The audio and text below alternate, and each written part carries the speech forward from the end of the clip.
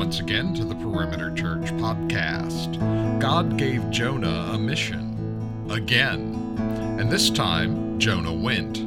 Lead teacher Jeff Norris continues the series Jonah into the depths of God's heart and ours with this sermon entitled Repentance, which covers Jonah chapter 3. For more information, to watch or hear other sermons, please visit our website at perimeter.org. Thank you for joining us today. Good morning, Perimeter Church. Our scripture reading today is from Jonah chapter 3. Then the word of the Lord came to Jonah the second time, saying, "Arise, go to Nineveh, that great city, and call out against it the message that I tell you." So Jonah arose and went to Nineveh according to the word of the Lord. Now Nineveh was an exceedingly great city, 3 days' journey in breadth. Jonah began to go into the city, going a day's journey, and he called out, "Yet 40 days, and Nineveh shall be overthrown." And the people of Nineveh believed God. They called for a fast and put on sackcloth, from the greatest of them to the least of them. The word reached the king of Nineveh, and he arose from his throne, removed his robe, covered himself with sackcloth, and sat in ashes. And he issued a proclamation and published through Nineveh, "By the decree of the king and his nobles, let neither man nor beast, herd nor flock, taste anything. Let them not feed or drink water, but let man and beast be covered with sackcloth, and let them call out mightily to God. Let everyone turn from his evil way and from the violence that is in his hands. Who knows? God may turn and relent and turn from his fierce anger so that we may not perish." When God saw what they did, how they turned from their evil way, God relented of the disaster that he had said he would do to them, and he did not do it. This, the word of the Lord. Thank you, McLean. Let's pray aloud together our prayer of illumination. Oh, make your word a swift word, passing from the ear to the heart, from the heart to the lip and conversation, that as the rain returns not empty, so neither may your word, but accomplish that for which it is given. Amen and amen. We are in the third week of this series in Jonah that we've been in, and we've seen Jonah so far run from the Lord in chapter 1. We've seen him in chapter 2, at the end of chapter 1 and into chapter 2, be swallowed by a large fish, and in the belly of this fish, repent-ish, kind of maybe halfway, half-heartedly, perhaps falsely, repent. We are now moving into the third chapter where Jonah has been spit up on dry land at the very end of chapter 2, and now we're hitting reset. And we're beginning into this journey where Jonah actually obeys, and as we will see much more next week, we will see that he does so begrudgingly and again half-heartedly. But we see him go. And when he goes to Nineveh, he preaches one of the worst sermons ever preached. It's a terrible sermon. Yet 40 days, or Nineveh will be overturned. Like, wow, okay. It reminds me of the house, as I leave the house, the church that I pass right outside of my house on the way to this church every day has a marquee, a little digital marquee that not very big and really only big enough for one word. And the one word that has been on this church's marquee for as long as I've seen it is repent. Repent. Now, you might hear that word, and upon hearing it, even visualizing it on the church marquee, you might have some immediate reaction. And the immediate reaction or feelings or thoughts that you have may not be positive. You might immediately think of anger-filled, hate-filled street preachers who are yelling, "Repent, turn or burn," type thing. You might even think of that word, and if you're really honest, you might say, I've heard that word for a long time. I know that churches talk about it a lot. I know it's a Christian thing, but I really don't know what that word means. What does it actually mean to repent? And so, as we think about what we're looking at in Jonah chapter 3, it's an important thing to define. It's an important thing to understand that repentance is a good thing, despite how it may have been used over the years and even centuries in a way that would not be helpful, in a way that would actually be damaging to those listening. Repent is a biblical word. It's a good word. It's a word that Jesus used. It's a word that the apostles used. It's the word that the early church leaders used. It's a good word that in various ways, like we often do in human history, we take and we can abuse it and misuse it and construe it in ways that aren't helpful. But repentance at its core very simply means turning. To turn. To turn away from sin and turn toward God. It's a changing of mind and a changing of heart. This is how F.F. Bruce, a biblical commentator, this is how he defines it. He says repentance, change of mind, involves, here's that word, a turning with contrition from sin to God.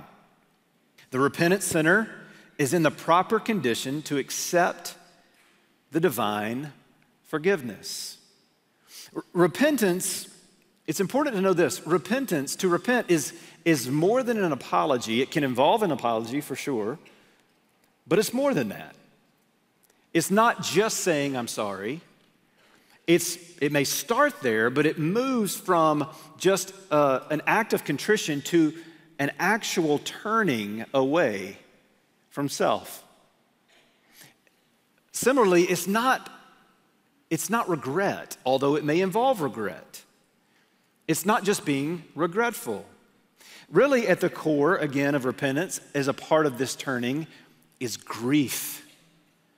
There is a grief deep in the heart and in the mind that is grievous over the sin, but even more importantly, over the sin against God.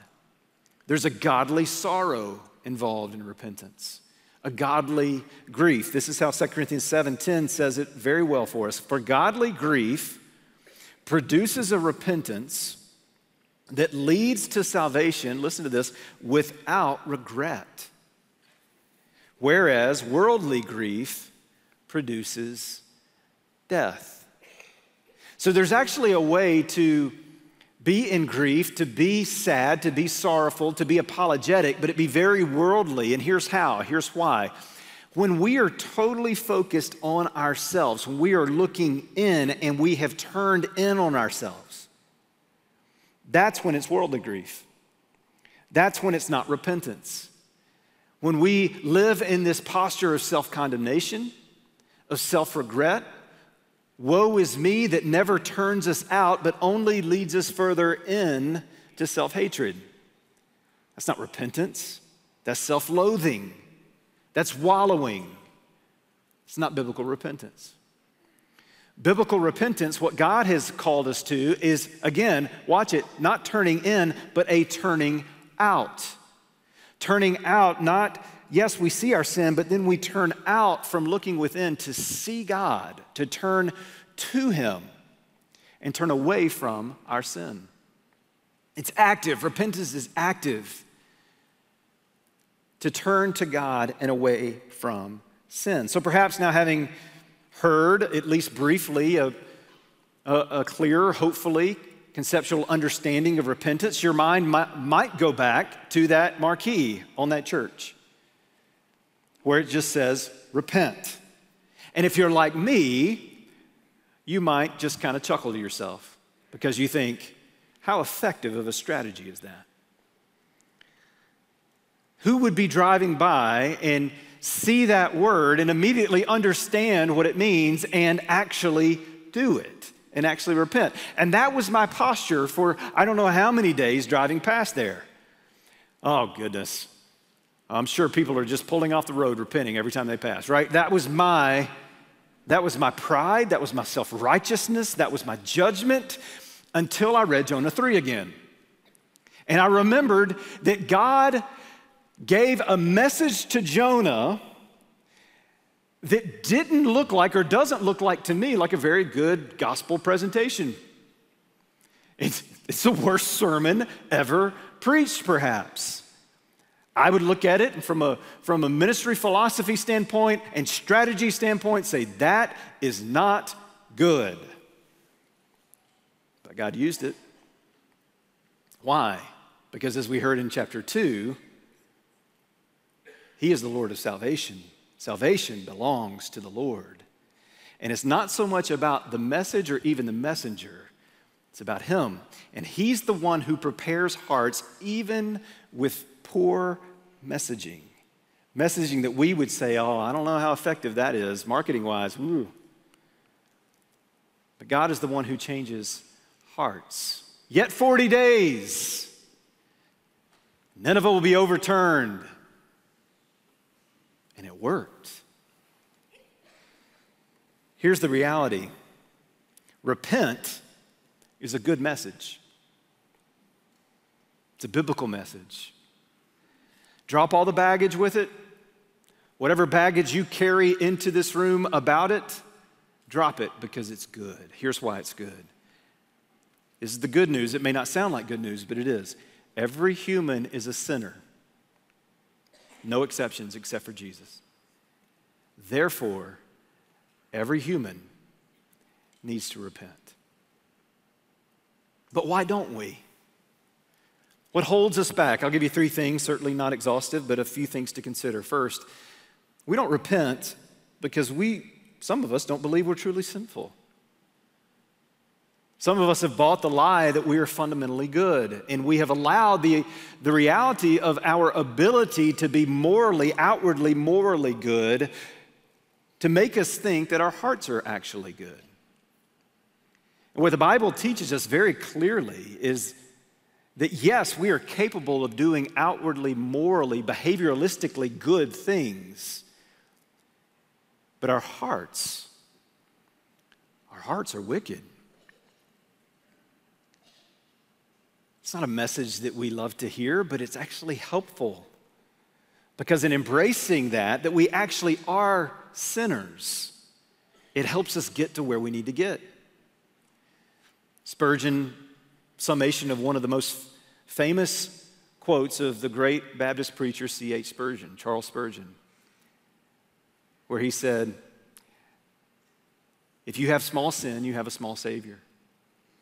But if you have big sin, meaning if you see your sin, if you see who you truly are apart from Christ, then who is Jesus to you? He's quite massive. If you have big sin, you have a big Savior. We don't look at our sin and we don't recognize our sin so that we can wallow in it and feel sorry for ourselves and live in self-condemnation. We look at it so that we can see the immensity of Jesus and His grace and His love, His mercy, His goodness, His kindness, His compassion, because it's His kindness. It's His kindness that leads us to repentance. But we don't see His kindness unless we first see our sin. Some of us don't repent because we don't truly believe we're sinful. Secondly, we don't think that either ourselves or other people are within the reach of repentance. Some of us think that we have sinned so deeply and so egregiously that it is beyond the reaches of God's grace, that His forgiveness has a limit, that there are guardrails to the mercy of God, and I'm off the cliff, and He can't reach me. I'm beyond rescue. Some of us think that we are within rescue, but others aren't, that they have reached a point where they are beyond the rescue of God. Lastly, though, we don't repent quite simply because we don't trust God. We don't trust Him. Tim Keller, in his wonderful book, The Prodigal Prophet, Jonah and the Mystery of God's Mercy, he says it like this. He says, if you want to understand your own behavior, you must understand that all sin against God is grounded in a refusal to believe that God is more dedicated to our good and more aware of what that is than we are. We distrust God because we assume He is not truly for us, that if we give Him complete control, we will be miserable. Adam and Eve did not say, let's be evil. Let's ruin our own lives and everyone else's too. Rather, they thought, We just want to be happy. But his commands don't look like they will give us the things that we need to thrive. We will have to take things into our own hands. We can't trust him. How true is that? I don't think any of us, very few of us, probably none of us, sit around going, let's be evil. I want to be evil today. No, we don't think that way. But what we do think is I want to be happy. And I don't believe or trust that God has that same end in mind. His commands don't lead me there. Therefore, I'll have to take things into my own hands and matters into my own hands. I don't trust him. Therefore, if I don't trust him, I don't repent. I will not repent. So here's Jonah. Jonah, the prophet, the religious one, the one that you would expect to see true, genuine repentance. Still out there, right? Still questionable. Has he repented? We'll find out more in chapter 4. I don't want to give spoilers, but I mean, you can read ahead. We're going to see next week. I don't know. I don't think so. I don't think there's been genuine repentance in this prophet's heart. But what we're going to see in this text, what we had just read to us, is that the most unlikely of people, the most wicked of people, the greatest of sinners, repent. Let's walk through it. You had it read too. I won't read all of it again, but I think it's good to just kind of take it piece by piece and see what God has for us here. In verse 1 of chapter 3, you may have caught it when McLean read it. It starts exactly like the book starts in chapter 1, verse 1. Chapter 1, verse 1 says, now the word of the Lord came to Jonah.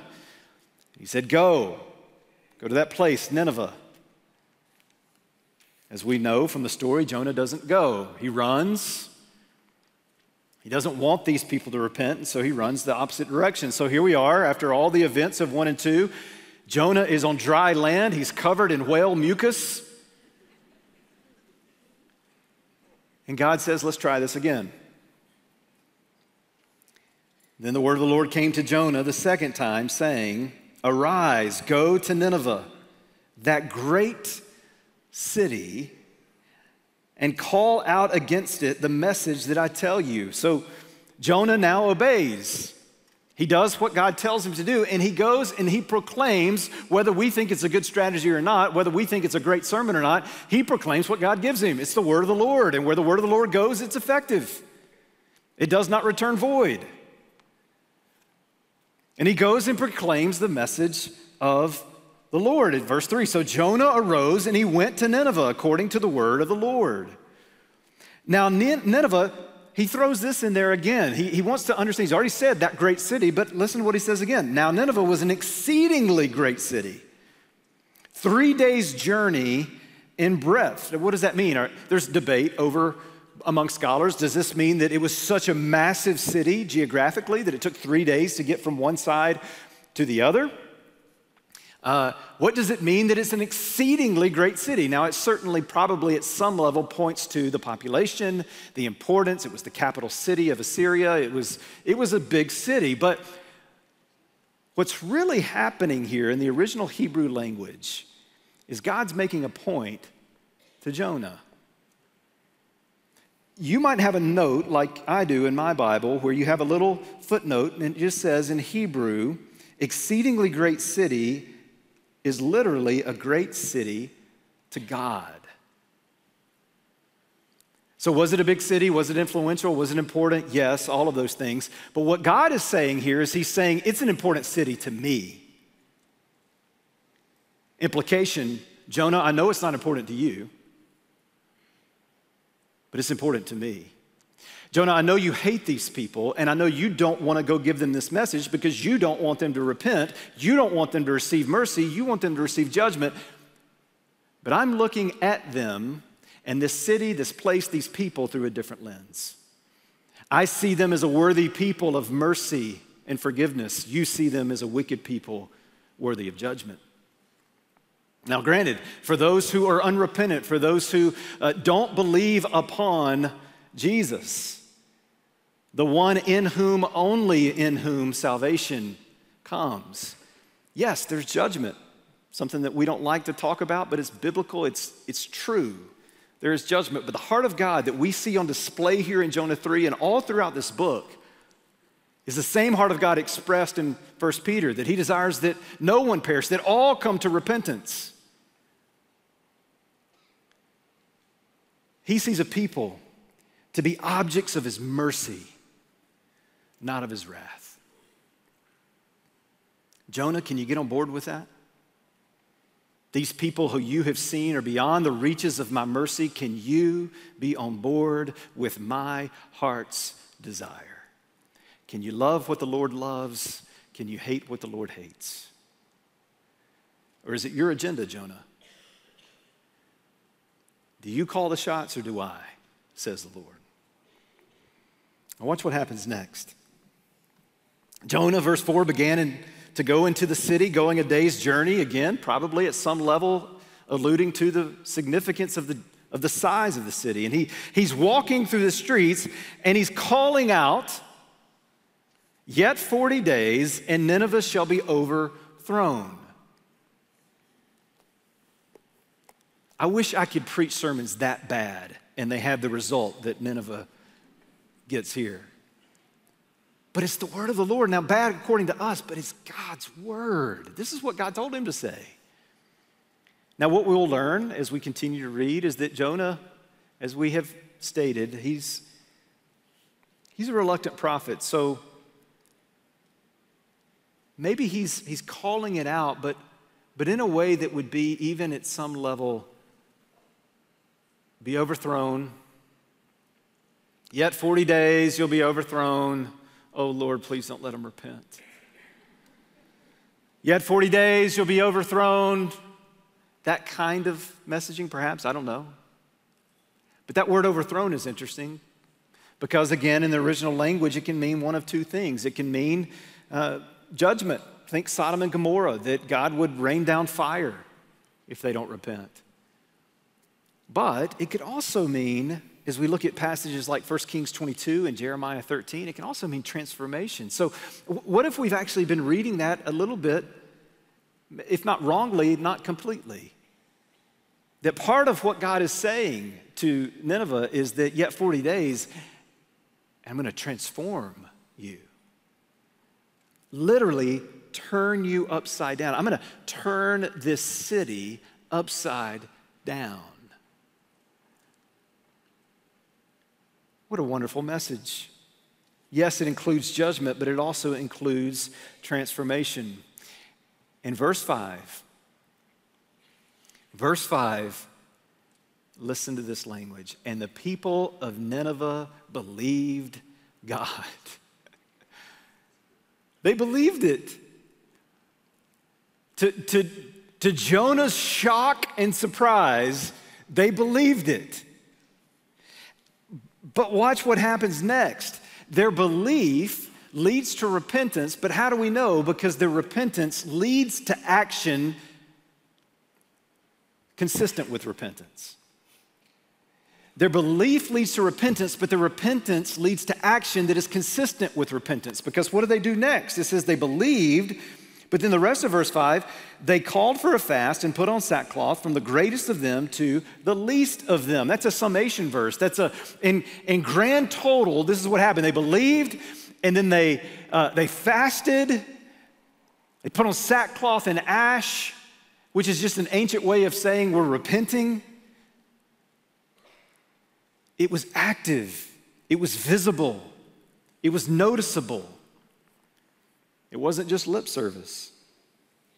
Then verses 6 through 10 break down what that verse 5 is telling us. This is how it happened. The word, here's what happened. The word reached the king of Nineveh, and he arose from his throne, removed his robe, covered himself with sackcloth, and sat in ashes. In other words, this is the king saying, I'm repenting. I'm going to show you that I'm repenting. And what is repentance? Well, it's taking off my robes in a sense to say, I'm not worthy.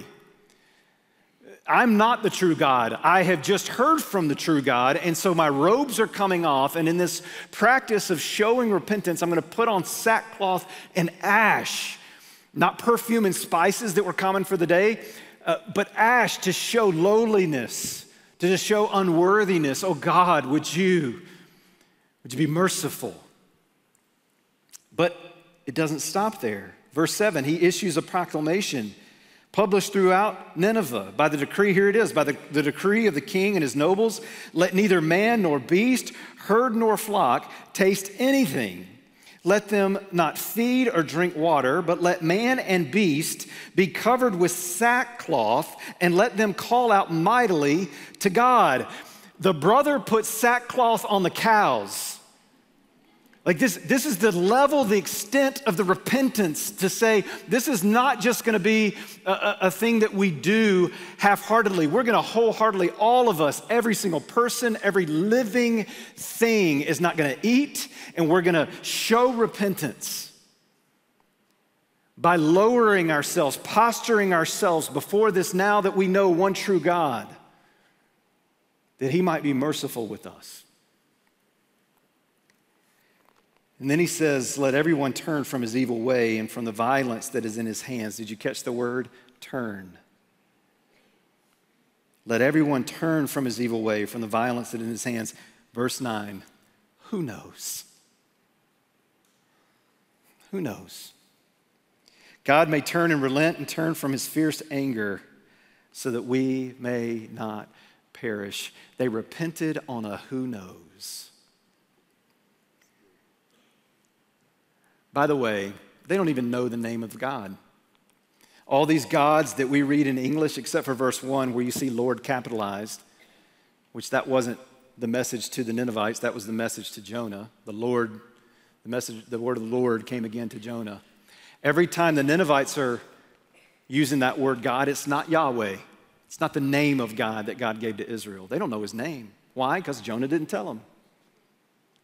So they don't know the name of this God, and they don't know that he's actually going to forgive them and be merciful to them. They literally repent on a who knows.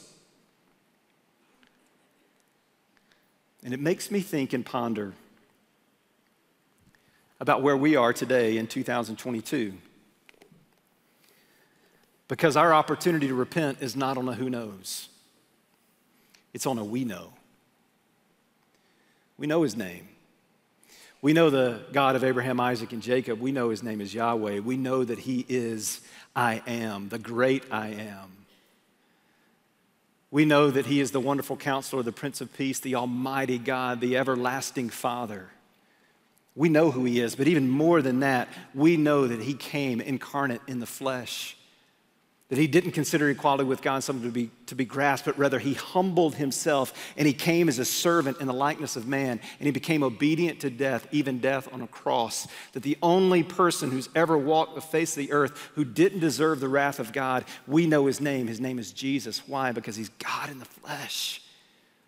And we know that he didn't just come and live a perfect life on our behalf, but that he died the death that we deserve. The very judgment that Jonah wanted the Ninevites to experience is the judgment that not just the Ninevites, but all of us deserve because of our sin. And the only way out from underneath that judgment is not through a wayward prophet named Jonah, but through an obedient and perfect king named Jesus. And that the only way in which we know this God, that we don't get to repent on a who knows, but a we know, is through the finished work of Jesus. That he didn't just die for our sin to pardon us, but he rose from the grave to declare over us that it's finished, that it's all done, that the penalty of sin, death itself, has been defeated, that resurrection is not only Jesus's, but ours, and that we can know this God. Where Nineveh repented on a who knows, we get to repent on a we know, because Jesus has come and he will come again. And so the question is, why aren't we repenting? If it was enough for Nineveh to repent on a who knows, how is a we know his name is Jesus not enough for us? What's holding us back?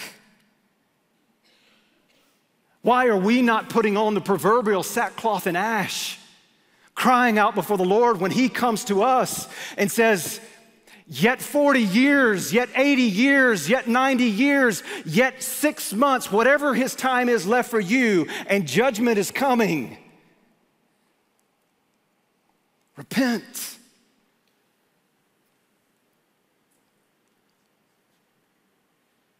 And here's why, because our hearts are still like Adam and Eve's. Our hearts are still like Jonah's. We're just like Adam and Eve in the garden. We say, I don't know that I can trust him because what I really want is my happiness, and his commands take away from that. Or Jonah. Our hearts are like Jonah, are they not? Where we say, your mercy is good for me. Thank you, Jesus. But not them. Not them.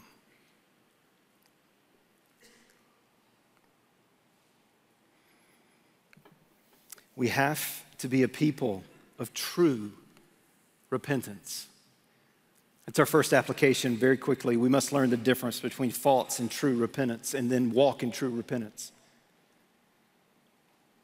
The difference between false and true repentance. Admittedly, what I'm giving you here right at the end of the sermon is a whole nother sermon that I'll preach at some point. But I'll just whet your appetite for now. The very repentance that God longs to see happen. Remember, I told you in the first week of the series, I told you that Jonah is really a book for Israel. That they would see in the story of Jonah themselves. That they would see, hey, you're Jonah. You've received the mercy of God, the kindness of God, the goodness of God, but it hasn't led you to repentance. You're a reluctant, hard-hearted, half-hearted people. And then the very repentance that God longs to see happen with Israel and her kings is actually happening outside of Israel with your greatest enemies and their king. Why? This is God's message through Jonah to Israel and now therefore to the church. Here's why. Because your repentance is half-hearted. And the very ones that you think are not deserving of repentance is full-hearted. It's true. It's real. An example of false repentance would be in 1 Samuel 15, where Saul, the first king of Israel, was given a commandment from the Lord, and he didn't do it. He did it halfway. And when the prophet Samuel is sent by God to him to call him out on it, he argues with Samuel and says, well, no, I did, I obeyed. And Samuel says, no, you didn't. And he says, yeah, but I did. And he says, no, you didn't. He said, yeah, but I did. No, you didn't. Back and forth, back and forth, back and forth. And then finally, when Saul realizes, oh, yeah, I'm caught here, this is what he says, 1 Samuel 15:30. He says, I have sinned, yet honor me now before the elders of my people and before Israel. You have to understand that false repentance is always rooted in self-protection rather than self-denial. It's always rooted in pride. False repentance is, I'm sorry, forgive me, I have sinned, yet. I'm sorry, forgive me, I have sinned, but. It's not repentance, it's false repentance. Because what's at the heart of that repentant action is self. How can I protect me? If there's a way that I can repent and still keep what I want, that's what we'll go after. The problem is that's not true repentance. True repentance is not followed by but and yet. But just simply ends with, I am sorry, forgive me, I have sinned. Oh God.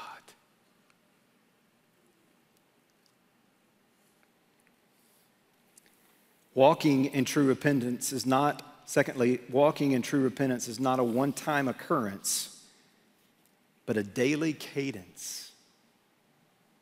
A daily cadence. Listen, repentance is not based on a decision made way back then. Walking with God in repentance is a daily reality. I want you to think of it like this.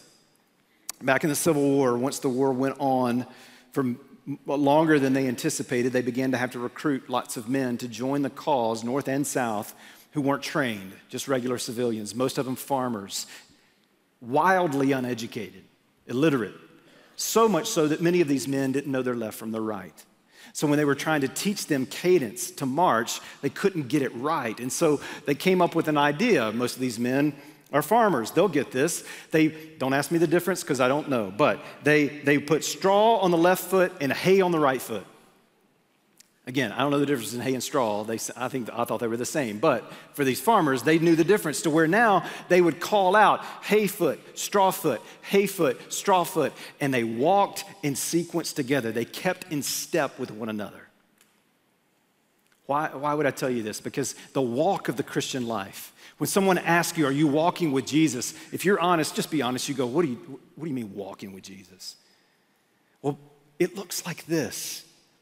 Galatians tells us to walk in step with the Spirit. What does that mean? Well, to walk means that every single day we are walking in faith and repentance. Faith and repentance. Faith and repentance. Faith in what? Faith in the gospel. Faith in Jesus. He's the Savior. He's the one.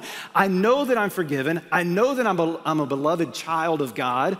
I know that I've been declared righteous. I know that He is merciful and good and is kind and all this, but His kindness leads me to repentance. So every day I do want to see my sin, not so that I can live in self-condemnation, but so that I can see it, so that I can trust Him more and be more amazed with Him. And as I see Him, He shows me my sin. And so I come over here and I see it again and I repent and I confess to others when I've hurt them, and I confess to the Lord knowing that all sin is against Him. And so as I repent, I turn back to the gospel and I go, you are awesome, God. My faith is growing in you because you cover all of that. And He shows me more sin. And every day is faith and repentance and faith and repentance. But a lot of us hop on one foot. A lot of us just live in sin and kill ourselves with self-condemnation, and we just walk over here. Others of us say, yes, I love the gospel, but we turn a blind eye when God tries to show us areas of sin in our life. Hay foot, straw foot, hay foot, straw foot, walking daily. Matthew, I'll close with this. Matthew 12, Jesus is speaking. He says this. The men of Nineveh will rise up at the judgment with this generation and condemn it. For they repented at the preaching of Jonah, and behold, something greater than Jonah is here. This is what I wrote this week in response to that verse. Perimeter. May we stand before the Lord on that day, not as ones condemned by God or by the men of Nineveh, but may we be a repentant people who have believed upon the true and greater Jonah, who went into the belly of the earth for us, so that we may be the undeserving recipients of His astounding mercy, both now and forevermore. Father, would you work in us such that we would be responsive to you with hearts of repentance, minds that have changed, hearts and minds that have turned from our sin to you, and may we walk daily with you in faith and in repentance. In Jesus' name. Amen. We're going to sing a song here that I want to just be reflective, a time to repent, a time to sing along with these words as Laura sings them, but also just, if you need it, just to let them, just look at them, read them, let them be sung over you as we repent together and ask God to give us clean hearts unto His glory. You've been listening to the Perimeter Church Sermon Podcast. Perimeter Church is located at the corner of Highway 141 and Old Alabama Road in Johns Creek, Georgia. Please visit our website at www.perimeter.org for more information, to give us your feedback, and to find other sermons from our teaching team. Thanks for making this podcast a part of your day.